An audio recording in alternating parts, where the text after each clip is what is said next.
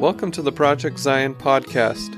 This podcast explores the unique spiritual and theological gifts Community of Christ offers for today's world.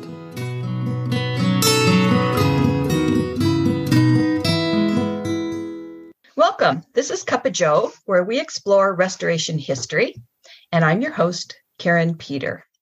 Our guest today is a well-known Project Zion contributor, lecturer, participant, reluctant or not, either way, usually, with Charmaine. But today we just have Tony Chavalis-Smith. I shouldn't say just have. That sounds diminutive. I didn't mean that, Tony. I mean, we're lucky to have Tony Chavalis-Smith.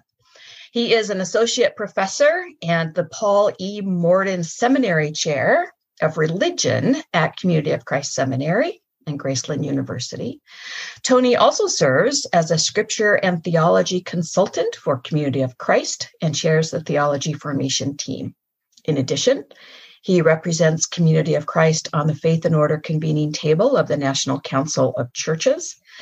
And Tony and his partner Charmaine regularly work together in their many varied roles for Community of Christ Seminary, Graceland University, and the church, including Project Zion. So we're very happy to welcome him today. He is one of the featured presenters in the Historic Sites Foundation Spring Lecture Series.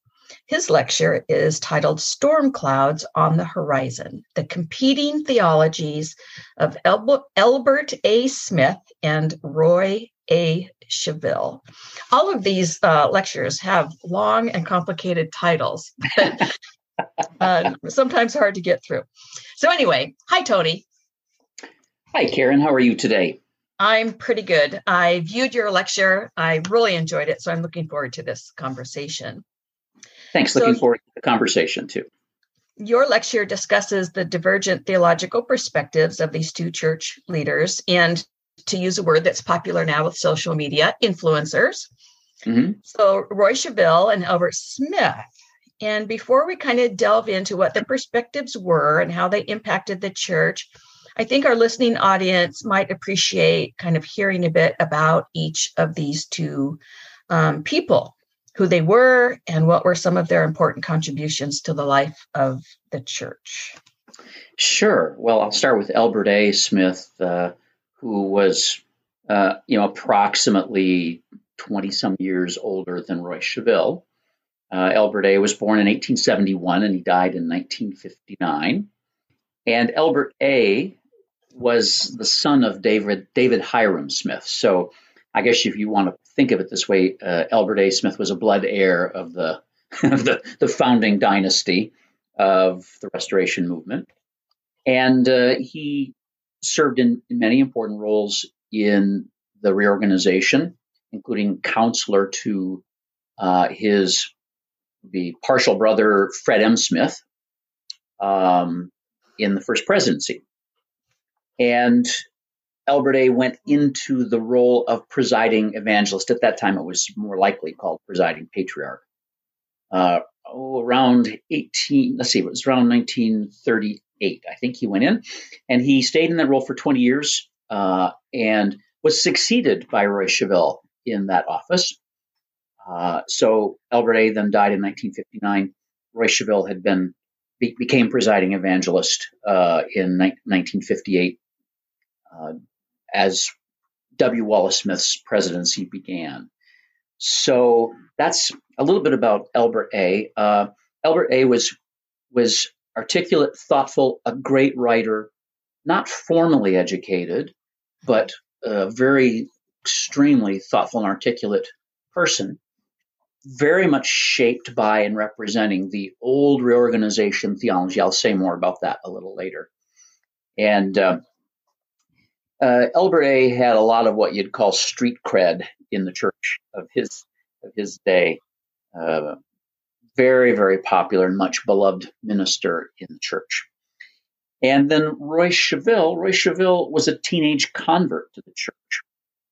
So I mentioned Roy Cheville. Maybe I didn't mention it. Roy Cheville was born in 1897 and died in 1986. In fact, Charmaine and I were at the World Conference of 1986 when the presidency came in. I think it was an afternoon session and announced that Brother Cheville had passed away on April 6th, if you can believe that. He somehow how loyal of him.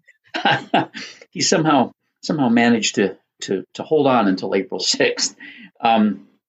So Roy Cheville, as I mentioned, was a teenage convert to the church, so he did not have a family history in it. And he came in with a sort of pragmatic outlook of, well, if this pans out, I'll stay with it. If I think it's not all that good, I won't stay with it. But he obviously did stay with it. And in his day was perhaps the single most educated person in the church, perhaps on par with Fred M. Smith. Fred M. Smith, of course, had a master's and a PhD. And Roy Cheville did master's and PhD work at the University of Chicago in the famed divinity school there. So as far as I know, Roy Cheville was probably the first person in the church as a church member to go get formal theological training outside. That marks him as quite unique in that era, because in that era of the church, theological training was what those ministers who had no authority got in churches that were, as they said then, the churches of men and not the true church. So that was quite remarkable for him to have done that. But he did that because he was encouraged by the then president of Graceland College. We need to do a religion program here, and we need somebody to get some training, and we'd like for you to go to Chicago. That's the place to go.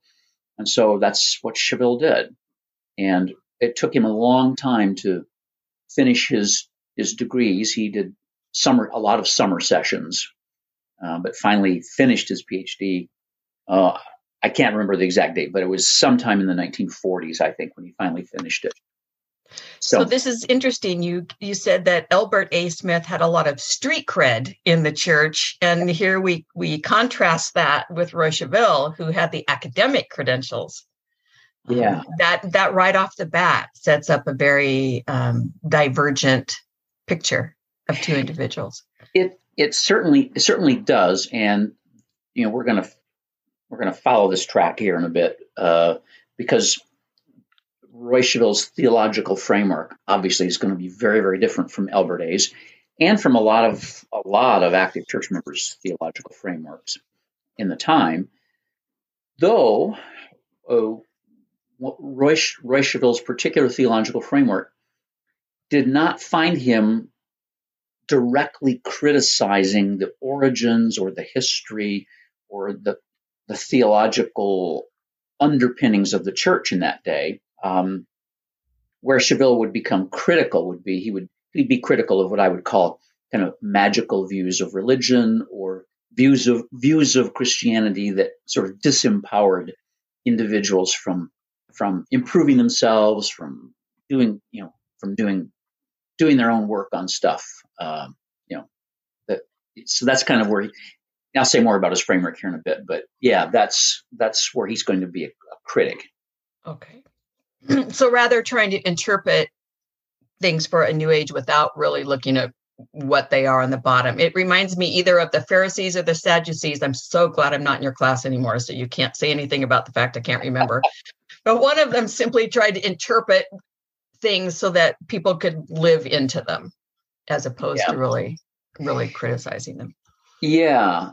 So let me back up to Elbert A. So Elbert A. wrote lots of books, was a frequent author in the Herald, was an editor of the Herald, spoke widely in the church in the United States. He wrote a book in 1945 called Restoration, A Study in Prophecy.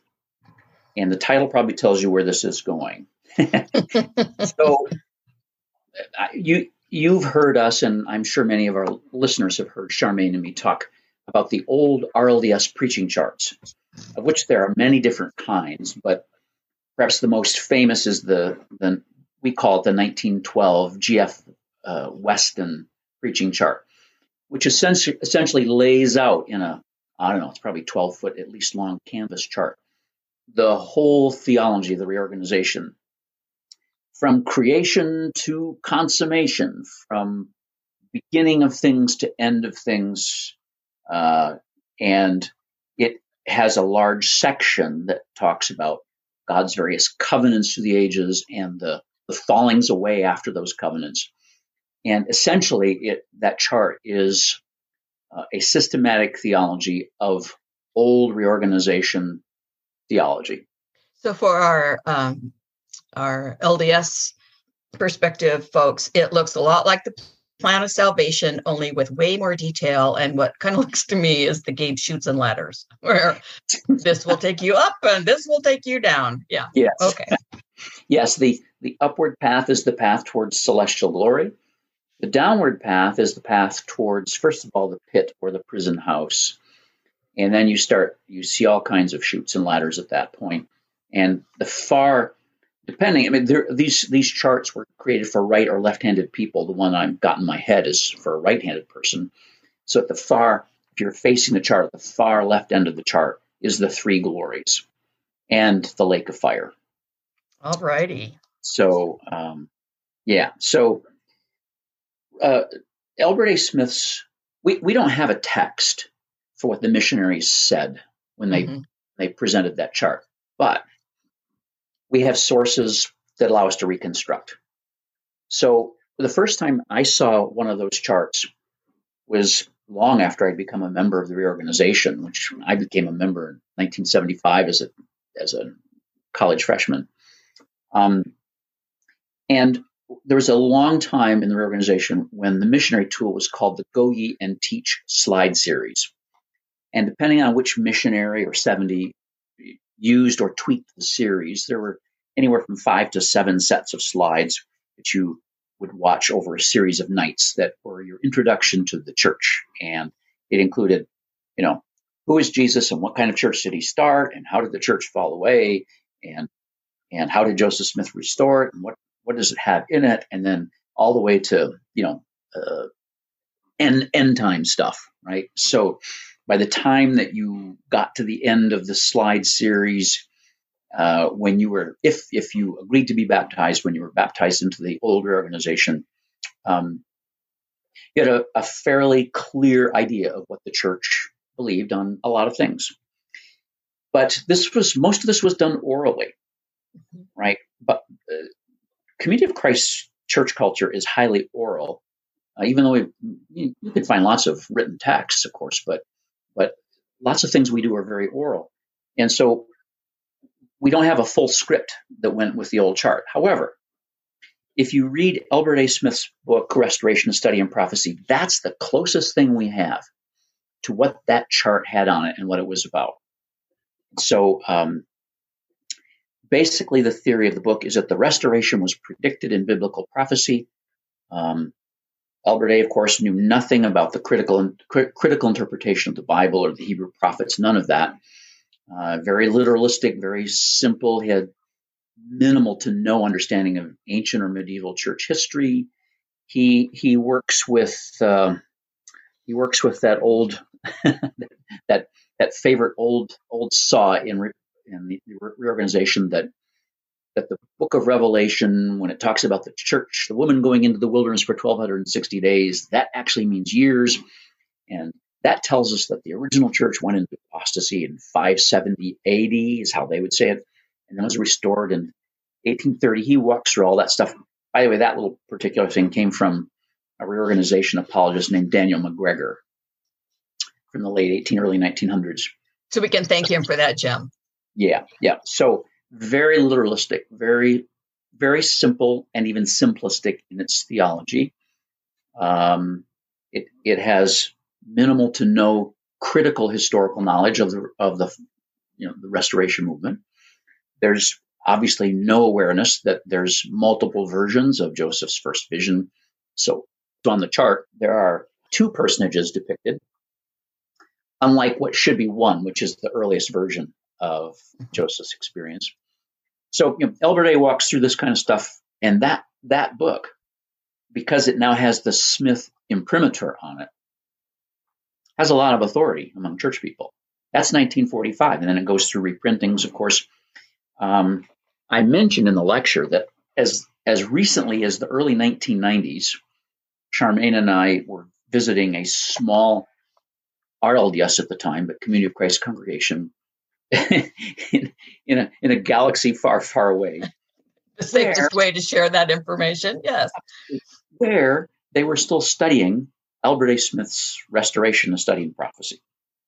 So this old RLDS theology had a long half-life. Yeah. Oh my gosh, yeah. Like 50 years later. Yeah, and 2.5 decades after the radical theological shifts that the reorganization went through, excuse me, there's still people talking about, 570 AD and 1830 and the 1260 years, right? So that's kind of Albert A's theological framework. He's an apologist for late 19th century, early 20th century reorganization faith.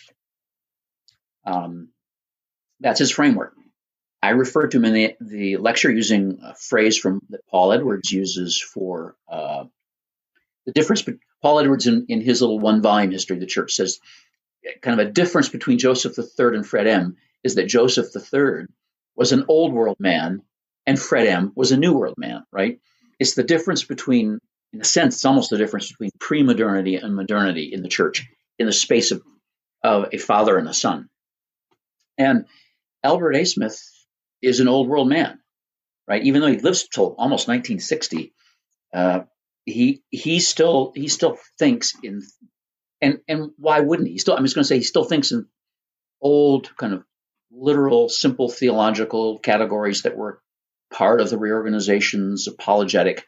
We're not Mormons, we're not Protestants, we're the one true church, we're going to prove it to you. And then a series of Bible proof texts to show that we have what the early church had. He wouldn't have had access to any other kind of knowledge anyway, but that was his framework. All right, so that's him. Well, along comes Chevelle. And now the thing about Chevelle, well, there's lots of things about Chevelle.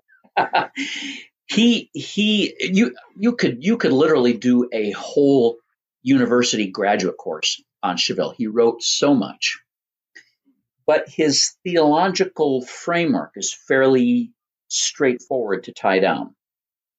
And like lots of brilliant people, one of the things he wants to always say is, I thought this all up by myself. But no.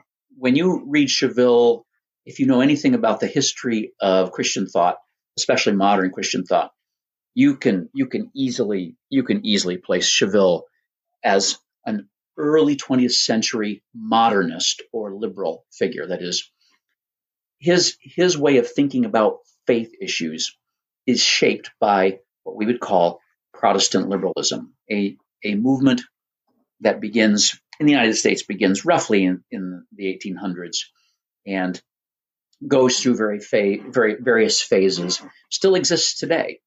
But essentially the Protestant liberalism that Chevelle was formed by and an inheritor of it's progressive in terms of how it sees faith.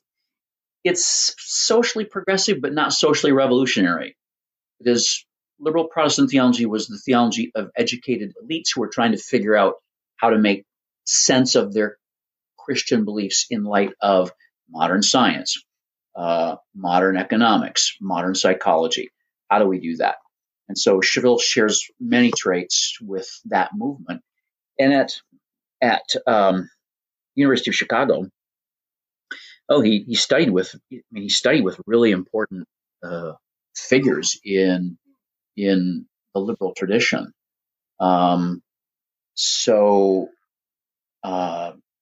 He's the University of Chicago was the flagship theological school representing early modern liberal theology in the United States.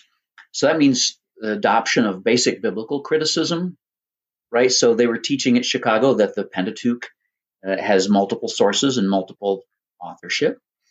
They're connected to European scholarship, and so they're raising questions, legitimate questions about the authorship of Isaiah. They were very much into social gospel thinking, the idea that somehow Christianity should impact the society positively. They were shaped by pragmatist and functionalist philosophies. Chevelle is very much shaped by functionalist and pragmatist philosophies. And these philosophies are going to hold that we don't have access to the ultimate truth of things. What we have access to is how do things function in people's lives, right? And this comes through in Chevelle's theology in that, so Chevelle does not ever offer a significant critique of the early Restoration movement. He tends to bypass things like polygamy and Joseph's theological train wreckage in Nauvoo, in my view. He's more interested in how do ideas work in people's lives, and do they help produce mature, thoughtful, ethically minded people? As a pragmatist, those are the ideas you want to pursue. You're not going to ask questions about what is the ultimate essence of things. You're going to ask questions about, does this particular idea create a mature, healthy person or not? So this is where Chevelle's theology is tolerable in the church of his day, because he's not gonna critique anything except shallow magical uses of the tradition, right? So he's fine with not asking serious historical questions of the Book of Mormon. He's more interested in how the narrative might work in people's lives. And so he writes a book called The Book of Mormon Speaks for Itself, in which he simply, essentially, in my view, bypasses the critical questions. He doesn't ever go deep on those kinds of critical questions, but for his students at Grace University, he will push on their religious frameworks and try to help them deconstruct what he considers childish views of religion, right? He's interested in the formation of personalities who are self-actualizing, self-acting, who see themselves as partners with God in creating a different kind of a future. But he doesn't, Chevelle is anti-supernaturalist. He doesn't think of God as outside of things. That's very much within the framework of Protestant liberalism. He's not interested in questions like virgin birth, and he's more interested in a Jesus you can actually follow and what Jesus taught and so on. That's very characteristic of the liberal tradition. And he wants to see how things will function in people's lives. So the problem is that he is willing to ask some critical questions, and he is willing to push on things that an old line Restoration thinker shaped by Albert A. would have trouble with. I'll give you an example. So this is an example I use in the lecture. So there was this old reorganization tradition.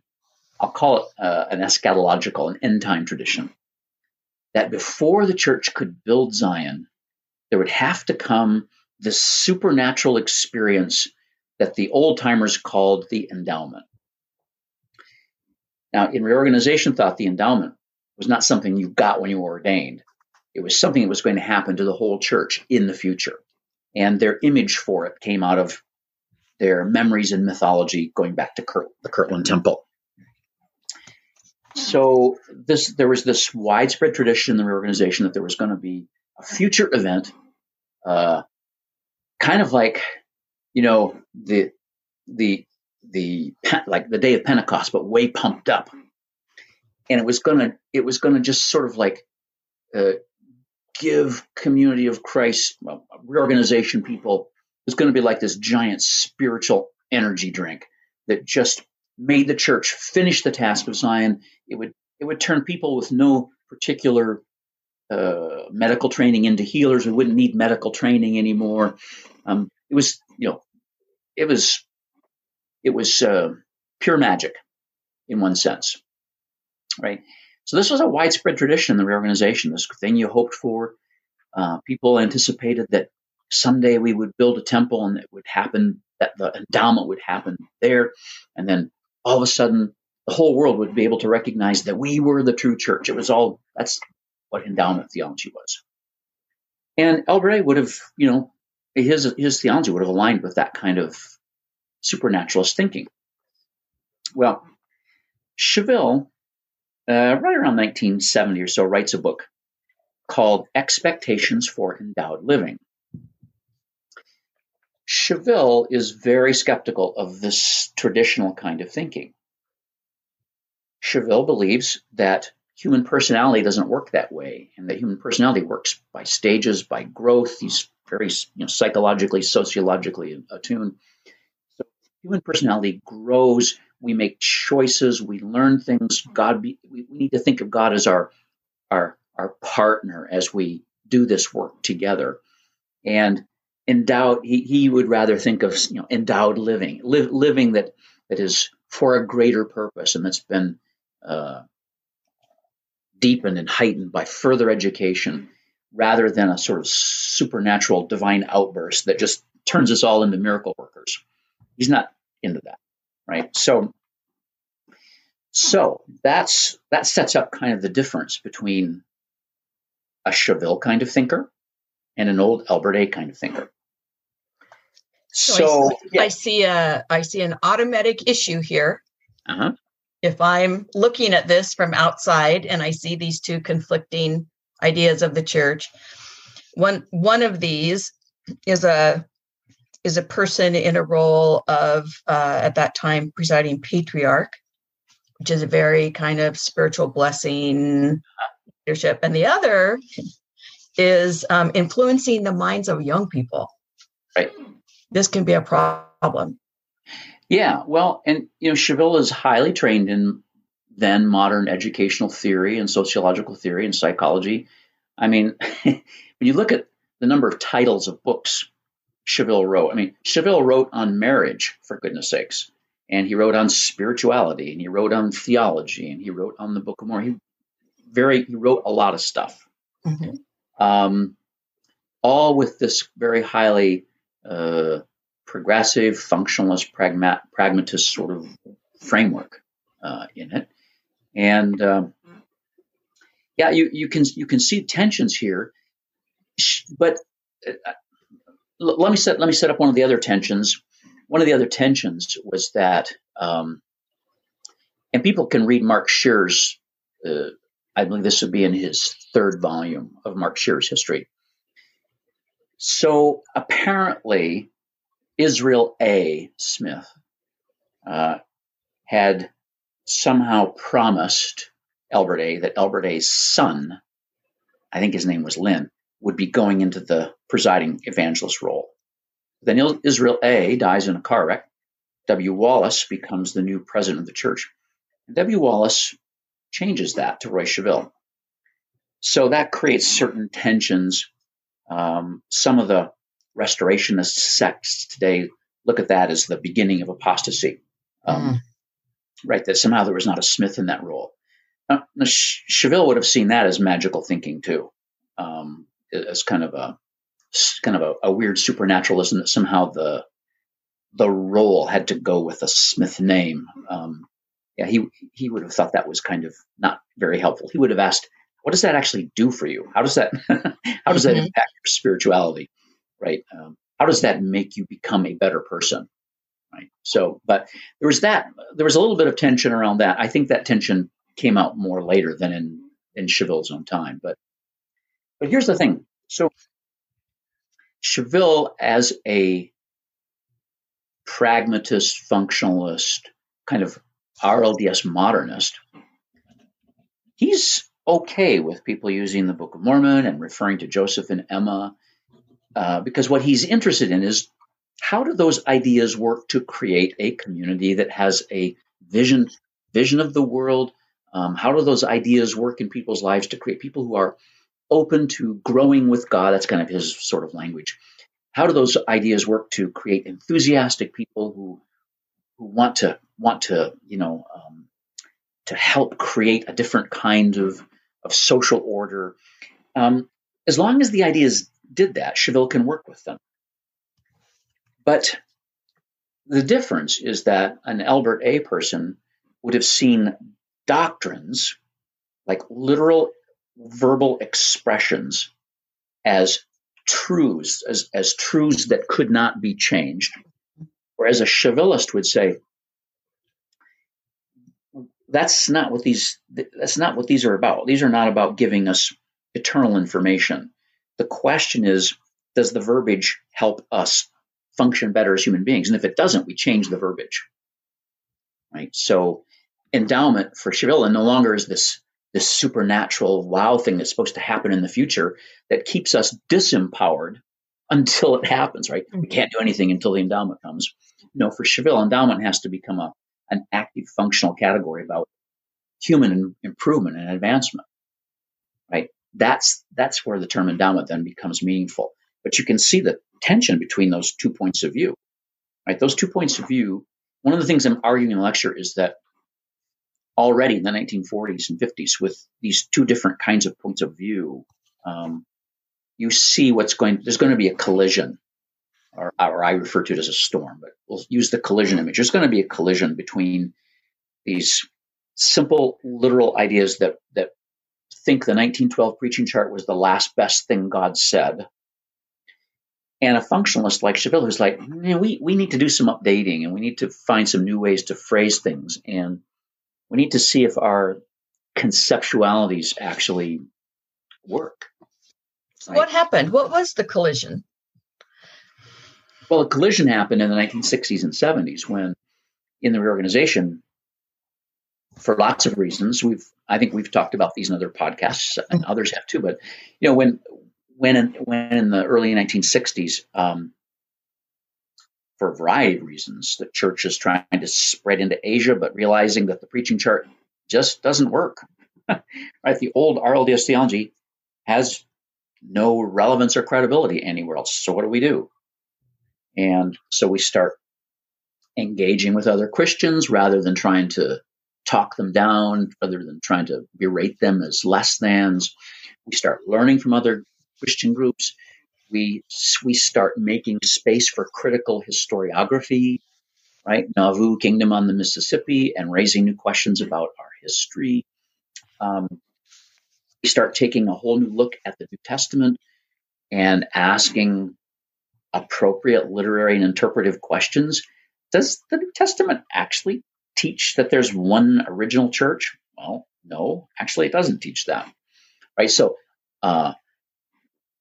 all these cultural, theological, educational, mental shifts that begin happening in the 60s, that's the collision. But my argument is that if you look at Albert A. Smith's theology and Roy Schiaville's theology, as far back as the 1940s, what you see is you can see that those trains are going to collide eventually, even if they don't in the person of Albert A. and Roy Schiaville, and they don't. Right. These are 2 very gracious, loving individuals. Their theologies, as far as I know, do not collide in any kind of public way in their lifetimes.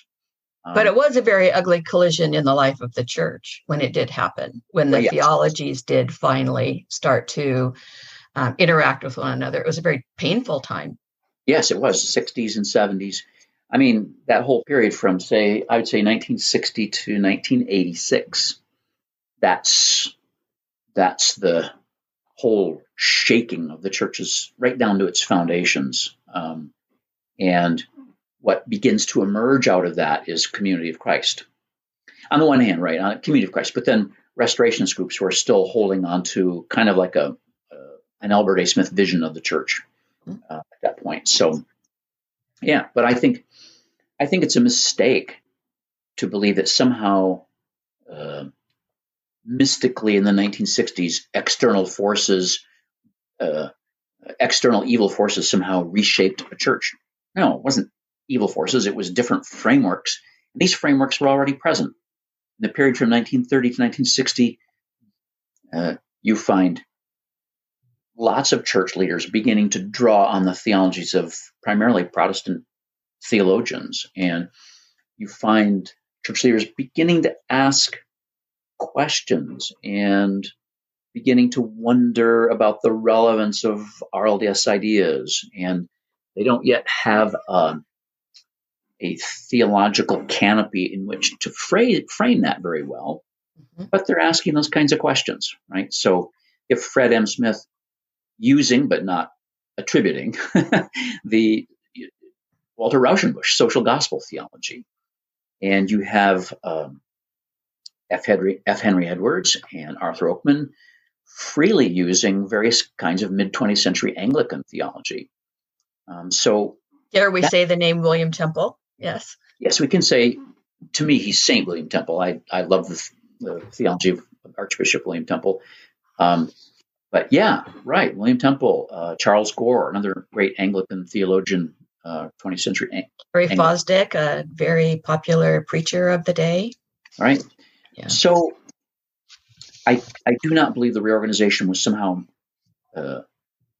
magically insulated from other theological visions or influences, and that through faithlessness leaders let that down in the 60s. I think that's a false narrative. So that was kind of one of the fun things to work through Albert A. and Roy Cheville and see already in their work where the collision is going to happen way down, 30, 40 years down the road. Embedded in a culture that was radically shook up and changing in the 1960s and early 1970s, civil rights, the women's movement, all kinds of different things. Some people would say that the church is wrong to be influenced by culture. What would you say to that? I would say I'd like to see a church that's not influenced by culture. They don't exist. So you are either critically aware of the culture you are influenced by, or you're naively not aware of it. And so one could say that the church, the reorganization of the 1950s, was critically unaware of being part of the Donna Reed culture, right? I mean, it's kind of like, this is that post-World War II return to patriarchy, and the church most churches just kind of sucked right back into that. And so yeah, there is no such thing as a Christianity that is not connected to culture. The question is of critical awareness and how you choose to engage with the culture. So what does this experience of really the transition period of being, as you said, an old world looking perspective, faith community, to being a future oriented, a discipleship oriented, we could use that word when you talk about this very practical, very pragmatic, functional way that Cheville saw faith. What does that have to say to us about how we experience diverse theological perspectives in leadership today, or even in congregational life today? Yeah, well, I think I probably should say that, philosophically, I'm not a pragmatist like Cheville was, and I think the idea that something that functions well in human lives is functionally true is problematic to me, because one could say that in white supremacist cultures, racism functions well in people's lives, and it's like, I don't think we want to say that. Mm-mm. I think we need some other way to assess phenomena, and Cheville is very much embedded in the early 20th century American philosophy, and so he doesn't have the tools to go there or the willingness to go there. I'm not sure. It could be a little of both. It had to be left to others that came after. Right. Now, I should say, by the way, Charmaine and I use some of Cheville's World Conference sermons from towards the end of his ministry with our Community of Christ theology classes, and boy, his World Conference sermons when he was presiding evangelist, they're quite aggressive and powerful, and you can watch him slapping literalists right in the face from He will publicly from the pulpit in the auditorium during World Conference criticize the idea that we should view Zion as a kind of a city of refuge where we can be all safe and secure. Well, the world around us goes to hell. He'll just lambast that idea right from the pulpit. Or the idea that somehow we shouldn't be trying in other places besides Jackson County, Missouri, to build what we would call today signal communities. Yeah, he will mince no words with stuff like that. He's I would say I have not heard church leaders of his stature in my day be that publicly critical of theologies held by by many members, as Chevelle was. He could get away with it. Mm-hmm. But he could get away with it because he spent a lot of time not just at Graceland teaching, but out in congregations and out in districts, which we had at the time, districts and stakes. He was always out doing stuff. And he traveled some internationally too. So he loved being with church people. He strikes me, I didn't know him, but he strikes me as a kind of the mothership extrovert. They just absolutely loved being in the limelight and being with people. And when he was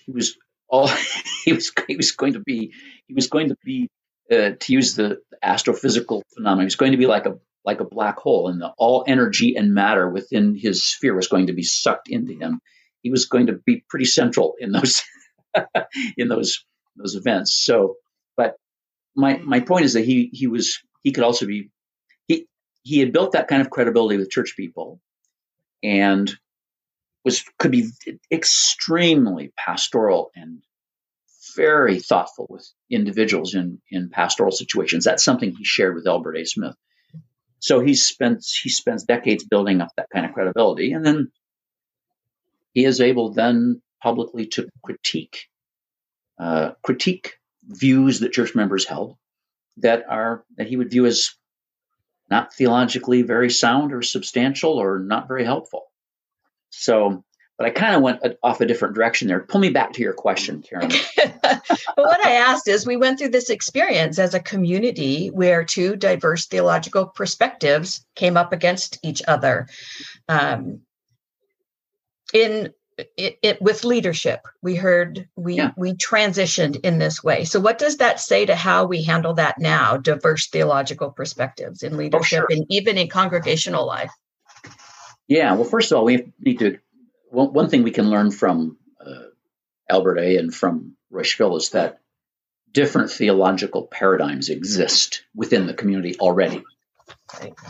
And so not ignoring that or pretending that isn't true will not help us at all. So you have to accept what is, right? And what is that there's different theological paradigms. One of the great and amazing surprises for me in doing this work was we still sing an Elbert A. hymn in our hymnal, and we still have a few, I think 4 Roy Chevelle hymns in our hymnal. And I took a look at the one Elbert A. hymn, which is Silvery Star. It's a Christmas hymn. It's an absolutely gorgeous Christmas hymn. And when you read the lyrics,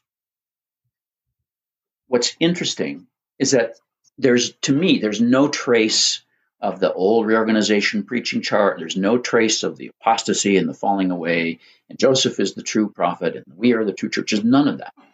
What comes into the foreground in that hymn is Christ and the disciples' journey. That's in the foreground of the Silvery Star. And then if you go to Roy Chevelle's great hymn, Send Forth Your Light, O Zion, which we still sing, it's the same thing. In other words, when you step outside of them articulating their theologies and go to poetry, go to hymnody, you see this, all of a sudden you see this amazing confluence. And one of the great discoveries for me is that, I guess it was I'll call it a rediscovery, but I didn't kind of expect to see it here, but I did. And that is that these two figures with such different frameworks, and frameworks that were going to collide eventually in the church and lead to breakup and a complete reformation of the church. These two figures, when they're singing about Jesus and discipleship and Zion, they were singing kind of about the same stuff.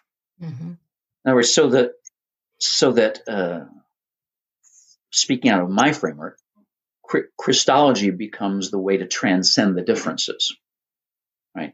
In other words, if you can stay focused on Jesus, because it's kind of simplistic, really, but if you can stay focused on the figure of Jesus and on the demands of following him, you have a way that transcends the differences. Doesn't get rid of the differences.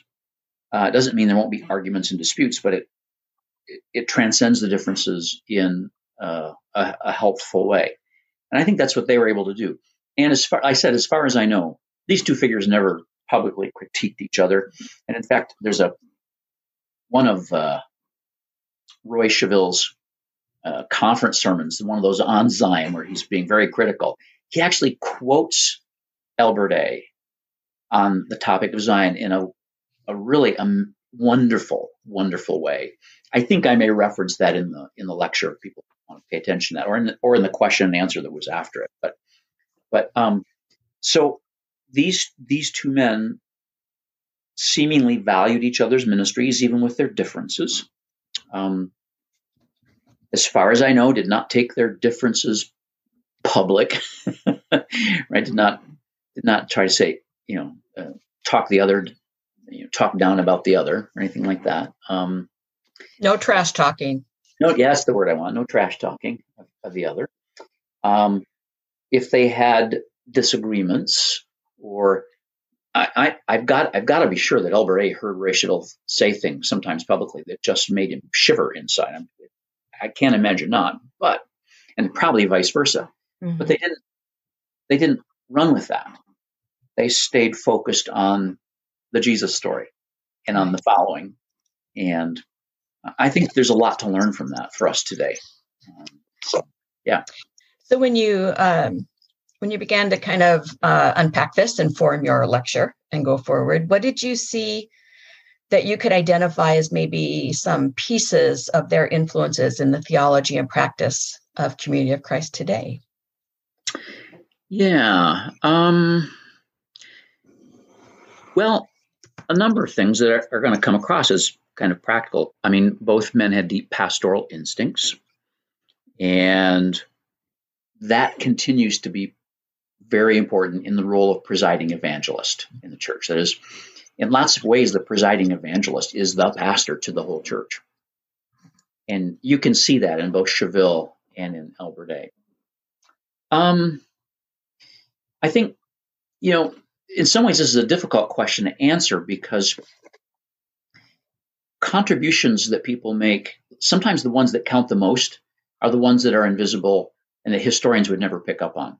Mm-hmm. So we don't have access to all of the ways that both of these figures offered a well-placed word, a kindly half-hour listening to someone who was struggling, and somehow that lifted that member to some new level in their journey. We don't have access to that, and those are the things that count. They count a lot, but the historians don't know about those usually, unless somebody recounts it in the diary. I've mentioned hymnody. I think their hymnody, we're still singing some of their hymns.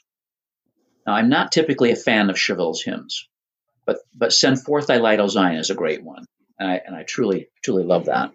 I think Cheville's influence is very strong still in terms of theological education matters, and preparation of any kind for ministry matters, and that ministry is it's both divine grace and human preparation working side by side. I think you say Graceland still matters. That's definitely a Cheville inheritance. Zion still matters, and that's from both of them. Even though we might think of Zion in even more global terms, and certainly in more social justice terms than either of these figures would have thought. It still matters in Community of Christ thought. So those are some things I can think of right off where their influence is still present. Like I say, the influence of church leaders is, I mean, sorry for the hackneyed expression, but it's more like leaven. It's often invisible, and it's often in terms of the personal relationships that they have created, fostered, nurtured, and where they've, where a church leader has, in a conversation, helped someone just, find their way to a new level of creativity and faithfulness in terms of church life. So those are hard to track. So as you did your research and prepared, did you gain any new insight or discover something that was previously unknown to you, at least? Was there any epiphany that you received? I've sort of hinted at this, but there's still among church members who I will say who are my age and older, who have existential connections still to the older reorganization. There's still a sense that somehow before the late 1960s, the church was living in a golden age where we were just constantly baptizing new members. Never mind that our baptismal rate followed the national birth rate. I'm just saying. There was some other kind of work going on there, but there's this kind of false image that somehow the church before the leaders messed it up in the 1960s was in a golden age where everything was good and right and calm and undisturbed, and there was perfect unity. And it's like, no, no, that ignores. First of all, that ignores something like the great struggle around supreme directional control in the 1920s. I mean, that literally split off a bunch of members, but also ignores the fact that there were different theological frameworks already in the church, right? And so, however unity was expressed, it was not uniformity of thought, right? So that was a really important discovery. But here's one of the cool things that happened out of the lecture. So it was a day or so after the lecture, got a call on my cell phone out of the blue from a number I didn't recognize. I don't know how the person got my cell phone number, but it was Roy Cheville's daughter, right, Charlotte. And we had the most wonderful phone conversation. It was so cool. So Charlotte would be my parents' age, like in her 80s, and she said, I just want to let you know the family was listening in last night, and we had the most wonderful chat. And it turns out that she and her husband and Charmaine and I are going to meet up in October in person and have some coffee together and talk. But she affirmed a number of things that I had shared about her dad, and she seems a fascinating, interesting individual in her own right who was able to kind of go head to head with her dad. He was a pretty forceful guy. Oh my gosh, yeah, and she told me this one little story where she said back to him, basically, "Hey, you taught me to think for myself." He taught a number of Graceland students to think for themselves as well. Right. And when your own kids start thinking for themselves, that be a little. But so that was fascinating. What a wonderful thing to have happen. Oh my gosh, yeah. It also reminds you that Community of Christ, as Charmaine likes to say, does not have a family tree. We have a family shrub, and like all the branches and roots are kind of like. Maybe it's a family hedge. I don't know. It's like all the branches and roots are intertwined, and you have to be careful who you're talking about. Just a heads up to all our listeners. There you go. That was a great experience that came out of this, and I'm really looking forward to a chance to talk to Charlotte in person, and get the other perspectives, family members' perspectives on their dad. So yeah, cool. That was cool. So Tony, one of the reasons I appreciate these episodes on Cup of Joe that deal with church history is not just a love of history, but also because I think that exploring our history helps us understand more about our own journey of discipleship. Mm-hmm. So this question is more about you in the sense that what from each of these men's lives has influenced you the most, or maybe another way to say it is what is most meaningful to you in your discipleship? Mm-hmm. Yeah, that's a very rich question. Is that a nice way to say you don't want to answer? No, it's not. I'm thinking okay. On. So I think I could say that our LDS missionary who introduced me to the church and taught me the Go Ye and Teach slides back in 1974 and 5 was a kind of an interesting combination of Roy Cheville openness to the new and Albert A. Smith doctrinal distinctiveness. And he reflected this Community of Christ missionary, self-sustaining missionary in Michigan, who was one of my first mentors. He reflected in his own person these two sides, right? The Albert A. Smith, Go Ye and Teach, we have the one true gospel, blah, blah, blah, that side. And then the Roy Cheville, let's see if we can put that in some better categories and avoid some of the false supernaturalisms and see if we can steer that in a more personally, ethically healthy way. Both of those things were present in my first mentor. So those things were and are present in me, but in my theological journey, I've had to learn how to critique both things and move into some territory far beyond where I was then. And that created stresses with my mentor while he was still alive. For example, he was a big proponent of the Book of Mormon.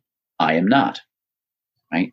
I think the Book of Mormon is fraught with all kinds of issues. That can be the topic for another time. I do not see the first 14 years of our church history as kind of anything like a golden age. I tend to see it as like a science experiment that went really wrong and ended in a theological debacle, and that I'll use the word miraculously, coming out of that, a group of people in the 1850s formed what would become the reorganization that would be on a totally different trajectory from that experience, that would lead to what is a progressive, socially transforming international group called Community of Christ today that I'm very pleased to belong to, right? Very pleased to serve in. So, so those are things that have come out of this experience. I think because there's still a little bit of both the Albert A. and the Roy Cheville in me from my mentor. I still like things like prayer services, which we don't do much anymore, but I still like things like prayer services. And I still use terms like Zion, and I still like the idea of endowment in a more of a Roy Cheville kind of way. And I still think of Zion in terms of spiritual condition.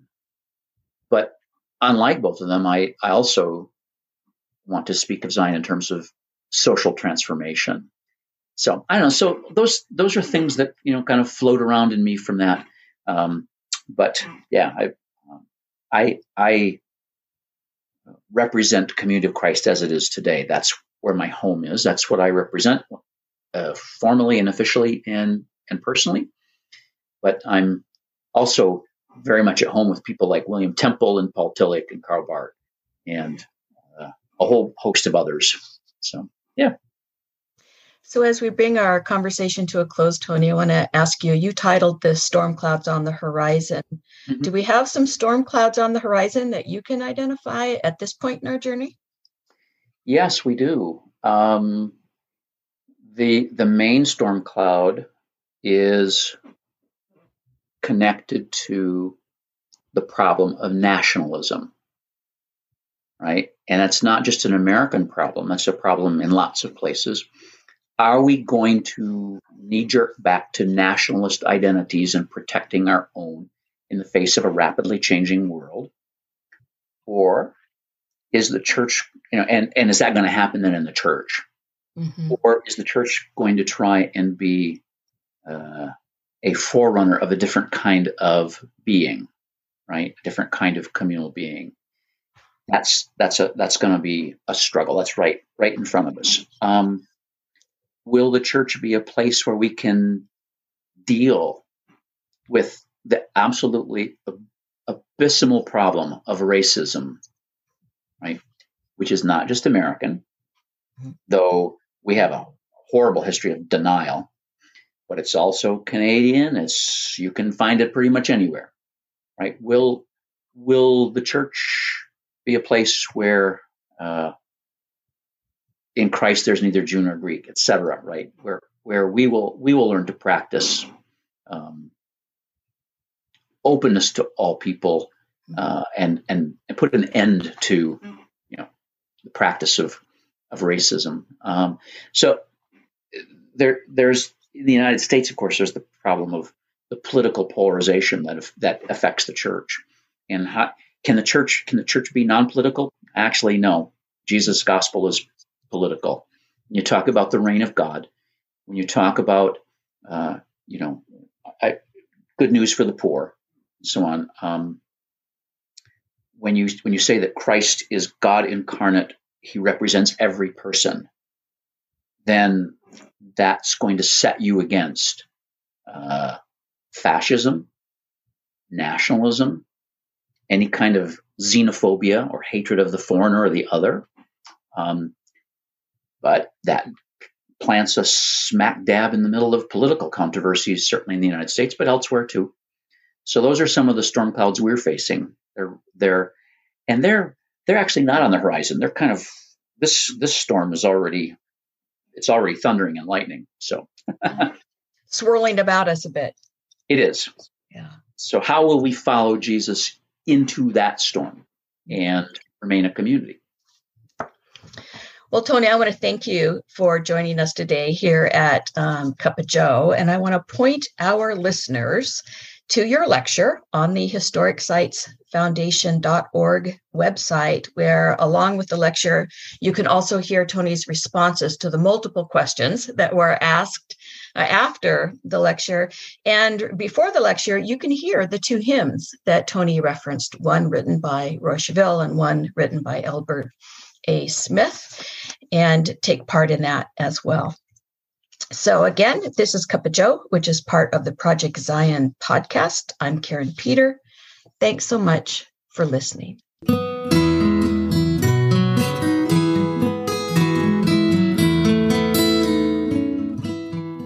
Thanks for listening to Project Zion podcast. Subscribe to our podcast on Apple Podcast, Stitcher, or whatever podcast streaming service you use, and while you are there, give us a 5-star rating. Project Zion Podcast is sponsored by Latter-day Seeker Ministries of Community of Christ. The views and opinions expressed in this episode are of those speaking and do not necessarily reflect the official policy or position of Latter-day Seeker Ministries or Community of Christ.